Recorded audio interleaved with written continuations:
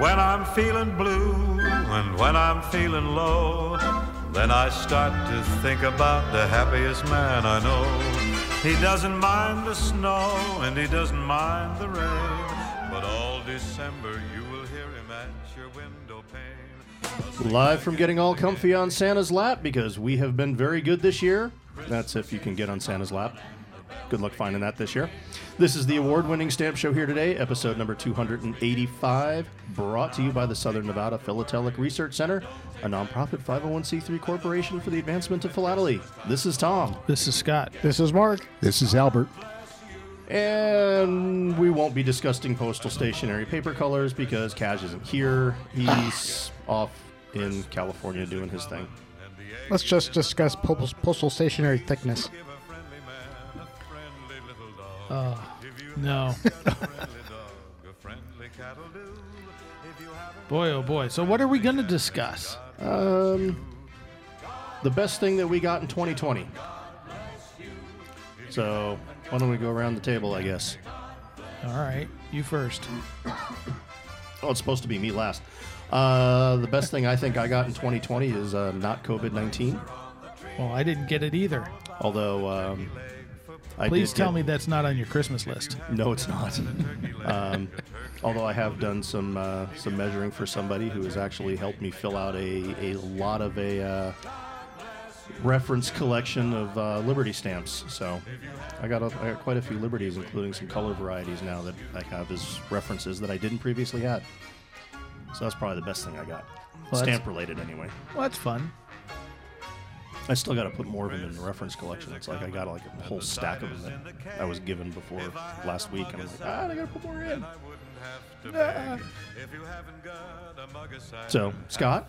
Me? Well, I got a couple of things. I got a number 75 in the fiery red shade, which some people say doesn't exist, but it looks really cool. That was something that wasn't on my list, but I saw it and it was a good deal, so I had to get it. And then I got a whole collection of number ones of Great Britain on cover. That's cool. So, yeah, it was interesting looking at all the other postal markings that are on the covers and finding out that some of them are less than common. So, that was fun. Albert, how about you? Oh, it depends on what we're talking about. If it's something that I'm going to sell, I think the most exciting thing that I was able to buy was a 5-cent Hawaiian missionary with a pair of U.S. number 11s, the 3 centers, as a paste over cover. In fact, it's the latest known missionary cover. I happened to buy that in the Middendorf sale at Robert A. Siegel Auction Galleries.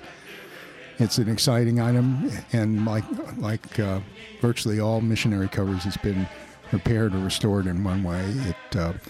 It actually, when it was found, the 3-cent stamps were pasted over the missionary, and it was sent to an expert restorer who restored the 3-cent pair and moved it off to one side. It does have a recent Philatelic Foundation certificate.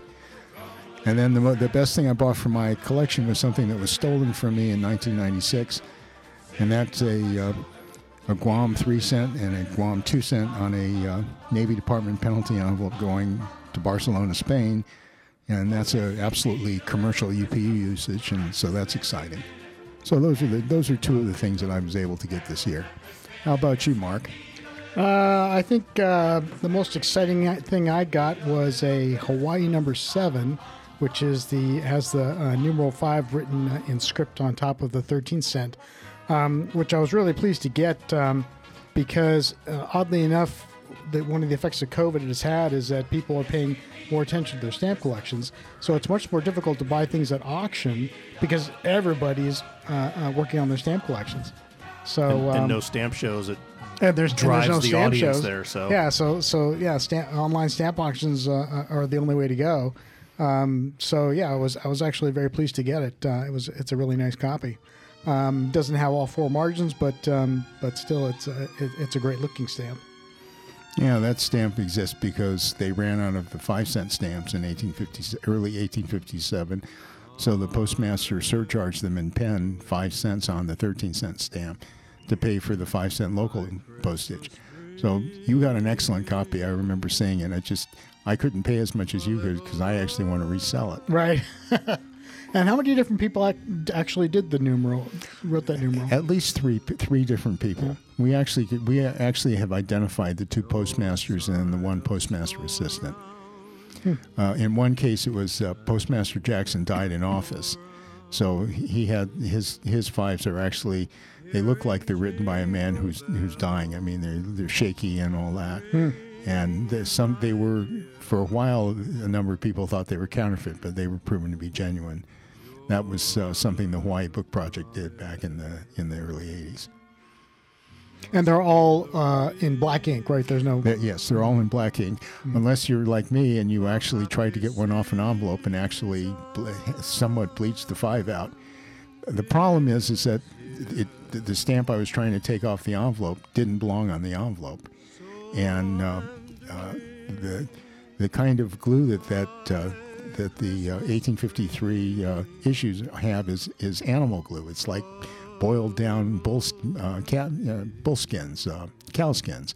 So it's very sticky. And so even if you soak it in something, a lot of times the glue doesn't come off, or a large part of it doesn't.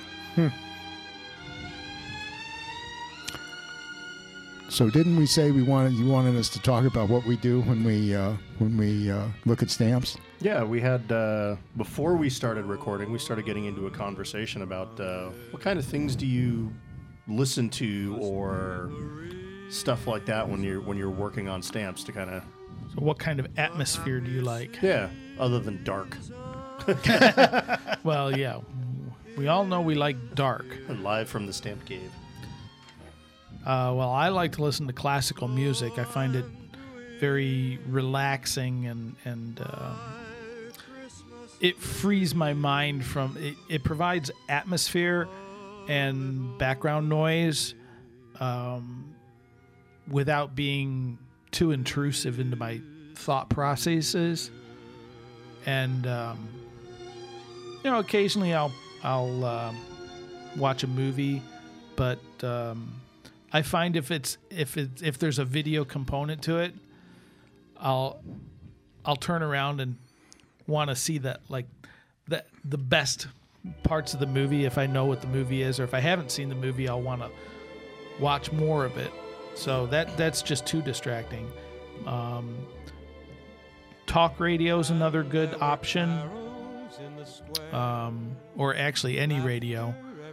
Doesn't have to be talk radio. It can be music, anything, as long as there's no video component to it. I find when I look at it, I find that I'll go and turn on a movie that I might have seen 10 or 12 times. An example of that is the Steven Spielberg 2012 movie Lincoln. I've seen it so many times I know the dialogue, so I don't need to have to look at the video part of it, but I like listening to scenes, especially when they're debating the 13th Amendment. That to me is a very inspiring thing to listen to. And also, especially Tommy Lee Jones, who played Congressman Thaddeus Stevens. I thought that was very interesting. And I actually, when I had read the book that this was all based on, which was written by Doris Stearns Goodwin about the Lincoln and team of rivals, talking about how his cabinet was all made of people that had run against him for president. Like Seward became his Secretary of State. Salmon Chase, who was the governor of Ohio, became his Treasury Secretary. Edward Bates became his Attorney General. So all that's based on fact. And so since I've seen the movie enough, I don't look at the video. I just listen to the audio, and that's fine. Yeah, I do that with certain movies. Things that come to mind would be like Star Wars or things like that, where basically I know it so well I can just listen to it. And then when I know a particularly entertaining action scene comes, I'll turn around and watch it. I used to have my desk positioned so that all I had to do was look up, and then I rearranged my stamp room, and now the TV's over my shoulder. That's exactly same with me.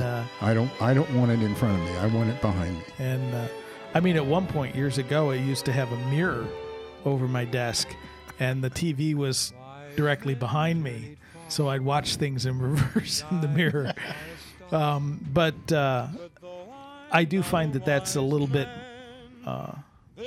having it in front of me is less distracting than having it over my shoulder, actually. I mean, some movies I think are really renowned for snappy dialogue that I listen to. North by Northwest is one. That and another Hitchcock film, It Takes to Catch a Thief, the Cary Grant film. Those are ones that I've seen so many times. I don't have to watch the video, but listen to the audio is just very refreshing. Well, another thing, if I do turn the TV on, a lot of times I'll watch like old TV programs like Gunsmoke or the Andy Griffith Show, things like that you don't have to watch. You can just look up every once in a while and see because you can tell who the characters are just from the voices, and then just when there's a guest star or something on the show, then you turn around real quick to see what they look like, and that kind of flips it all into perspective in your mind. It's just a little bit of background to take away the boredom.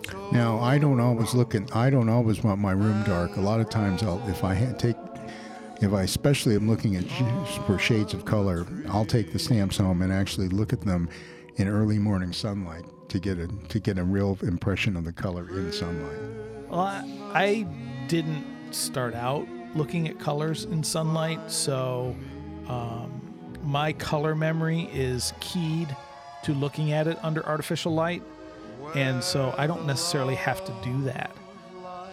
So I can do it any time of the day, just as long as I have the consistent light source from my desk. Well, all of us use those full spectrum lamps, but it's they're different though.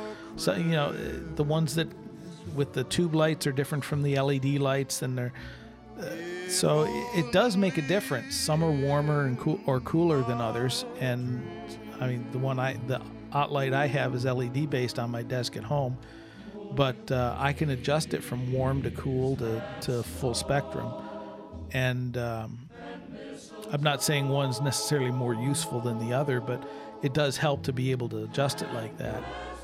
And I think I probably have a little more preference toward the cooler side. The sunlight would be more toward the full spectrum, warmer side. Well, I still think the best way to look at colors is with a good reference item. With a good reference item and a moderate magnification.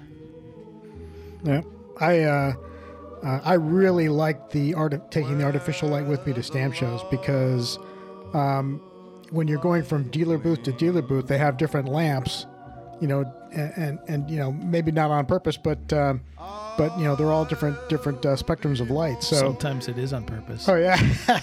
So I find that by having my own portable light source, which is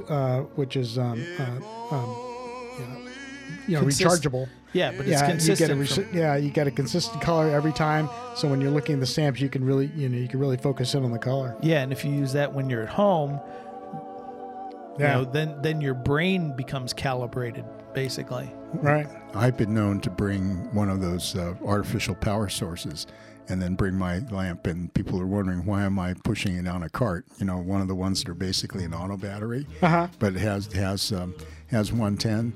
And then I'll bring the light source I use, and dealers hate that sometimes because they go, "Why did you bring that?" And I said, "I want to see it like I want to see it." I said, "Not how you want me to see it." Right. Yeah. Well, I've had dealers tell me that they don't have lights on their table. Oh, it's deliberate on purpose. Yeah. It's not for nothing that stamp shows are also known by the euphemism coal mines. Yeah, they can be dark. Well, and usually the lights are so far above your head, and they're all fluorescent, which of course is not helpful.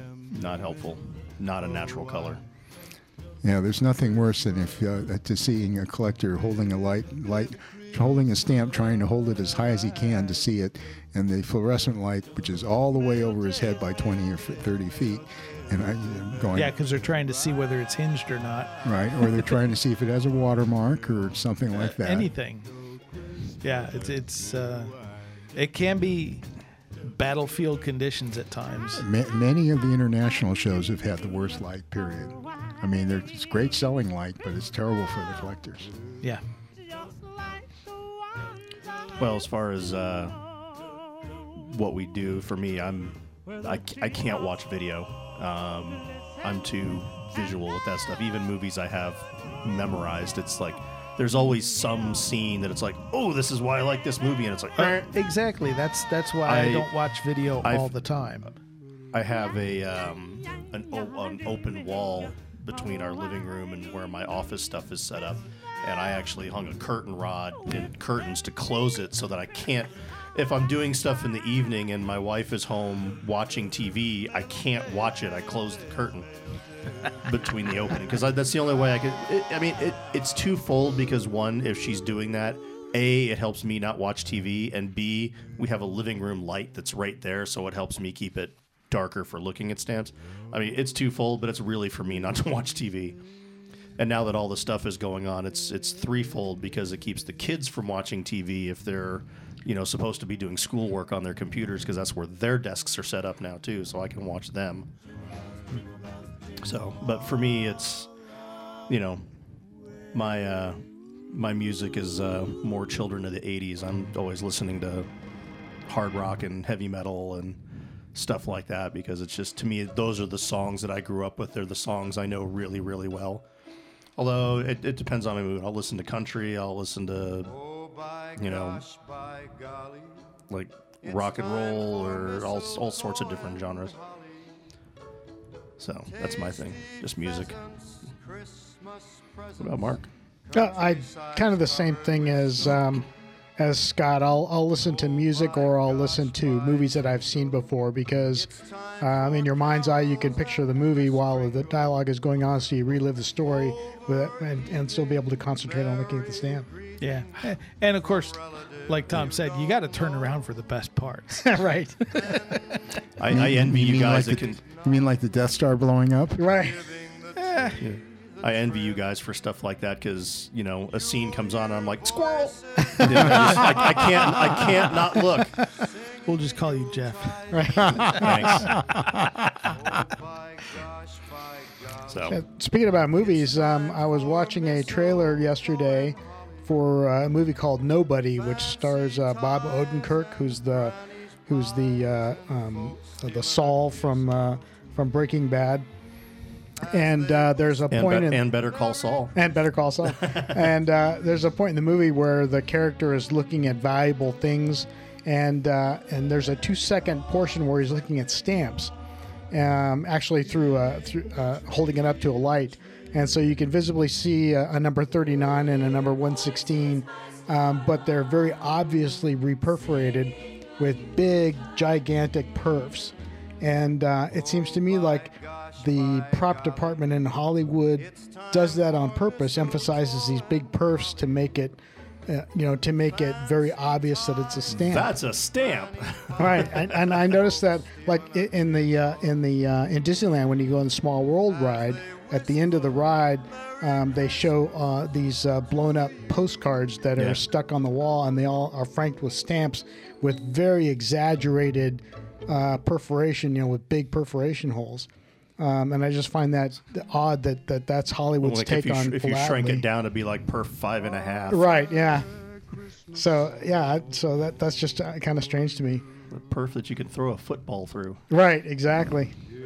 So I remember some years back when I was at a stamp show, and there was a panel of stamps that were used in Hollywood movies. Different letters and so forth and that kind of thing.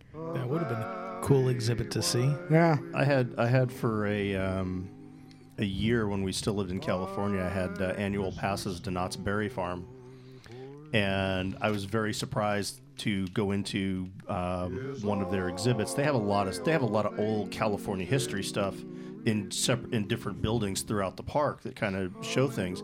And one of the things I found was they actually have a pin board in there, a cork board in there, and mounted to this cork board are all sorts of letters with stamps on it. And I'm like, hey, let me check all these out.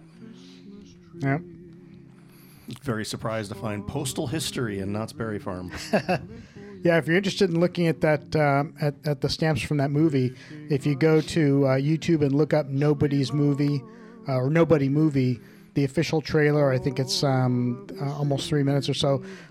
Skip to 2 minutes 5 seconds, between 2 minutes 5 seconds and 2 minutes 6 seconds, and you'll see the postage. When is this movie supposed to open?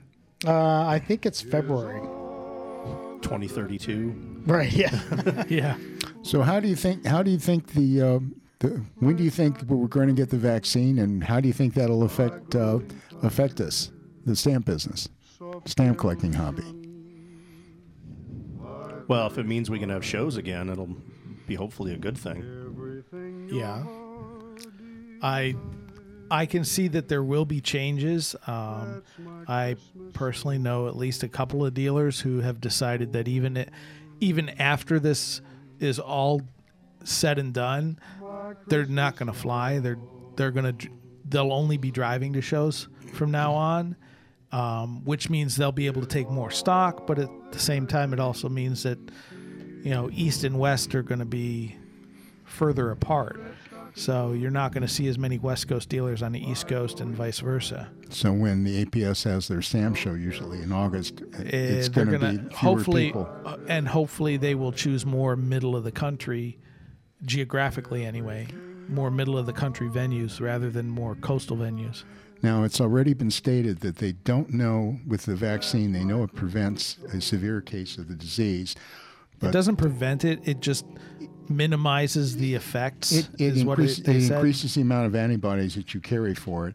But they do say that even if you get the vaccine, that mask wearing will be mandatory for at least another 8 months to a year. My personal views on masks are not necessarily in agreement with our governor here, but the reason why is that just because you get the vaccine doesn't mean that you can't pass the virus on. The thing is, I think the virus is actually so small that most of the masks that people make for themselves only stop a small fraction of the virus anyway. Well, the real study that was done at the CDC was actually how long are you in the presence of somebody that has the virus. It does increase the amount of time you can be exposed and not get it. Yes, I will agree with that. And I would say that it depends on whether or not your mask is crocheted, though. It also masks are more for preventing you transmitting it versus you ingesting it. Absolutely. So, masks are much more important if you have the virus than they are if you don't have it. But here at the problem is we don't know who has it and who doesn't. Well, at least here at PSC/Southern Nevada, we're kind of like our own little bubble, basically. Yeah, they say a lot of people are getting it, but then you look at the numbers and you look at the population, and you go, yeah, that just doesn't make any sense. The percentage numbers are so small of how many people have gotten it. All my clients don't want to see me until they've gotten the vaccine. I can understand, and I think part of the tactics is scare tactics. Well, I will say it's a totally different way to do business. I know Mark has had great advantage, taken great advantage of it, and on the other hand, I've suffered because I do most of my sales in person and at the shows. I agree. Although I've started. I like to do my buying in person though, so that's. Oh, absolutely. I haven't been able to buy stuff. Absolutely, buying in person is the way to go. I have no problem selling online.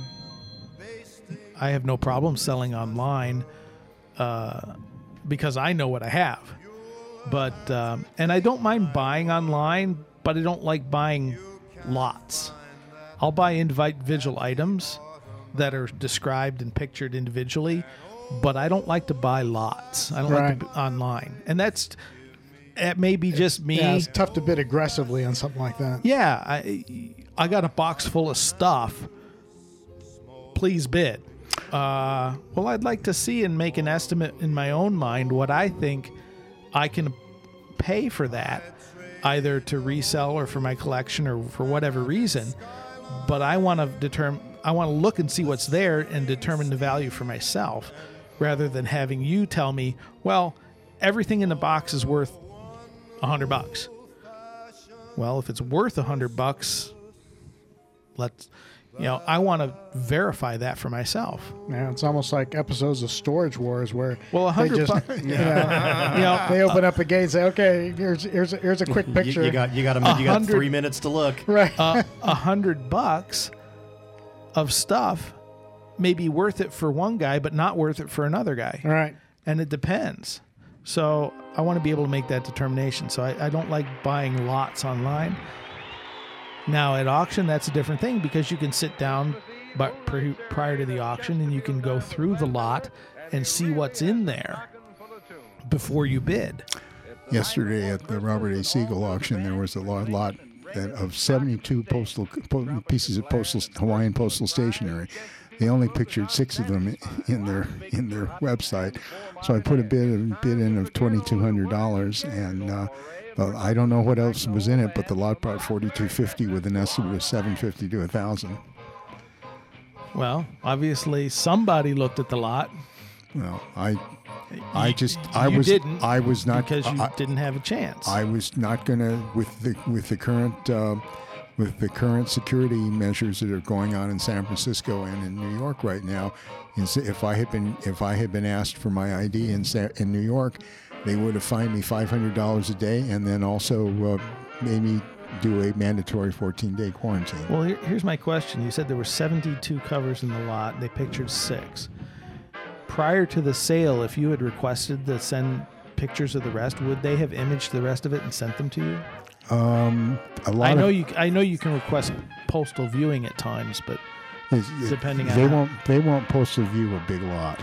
That's one of the problems. Yeah, but 72 covers isn't that big of a lot. I mean, that easily fits in a small envelope. Well, I had asked last week or 2 weeks ago. So my question is this: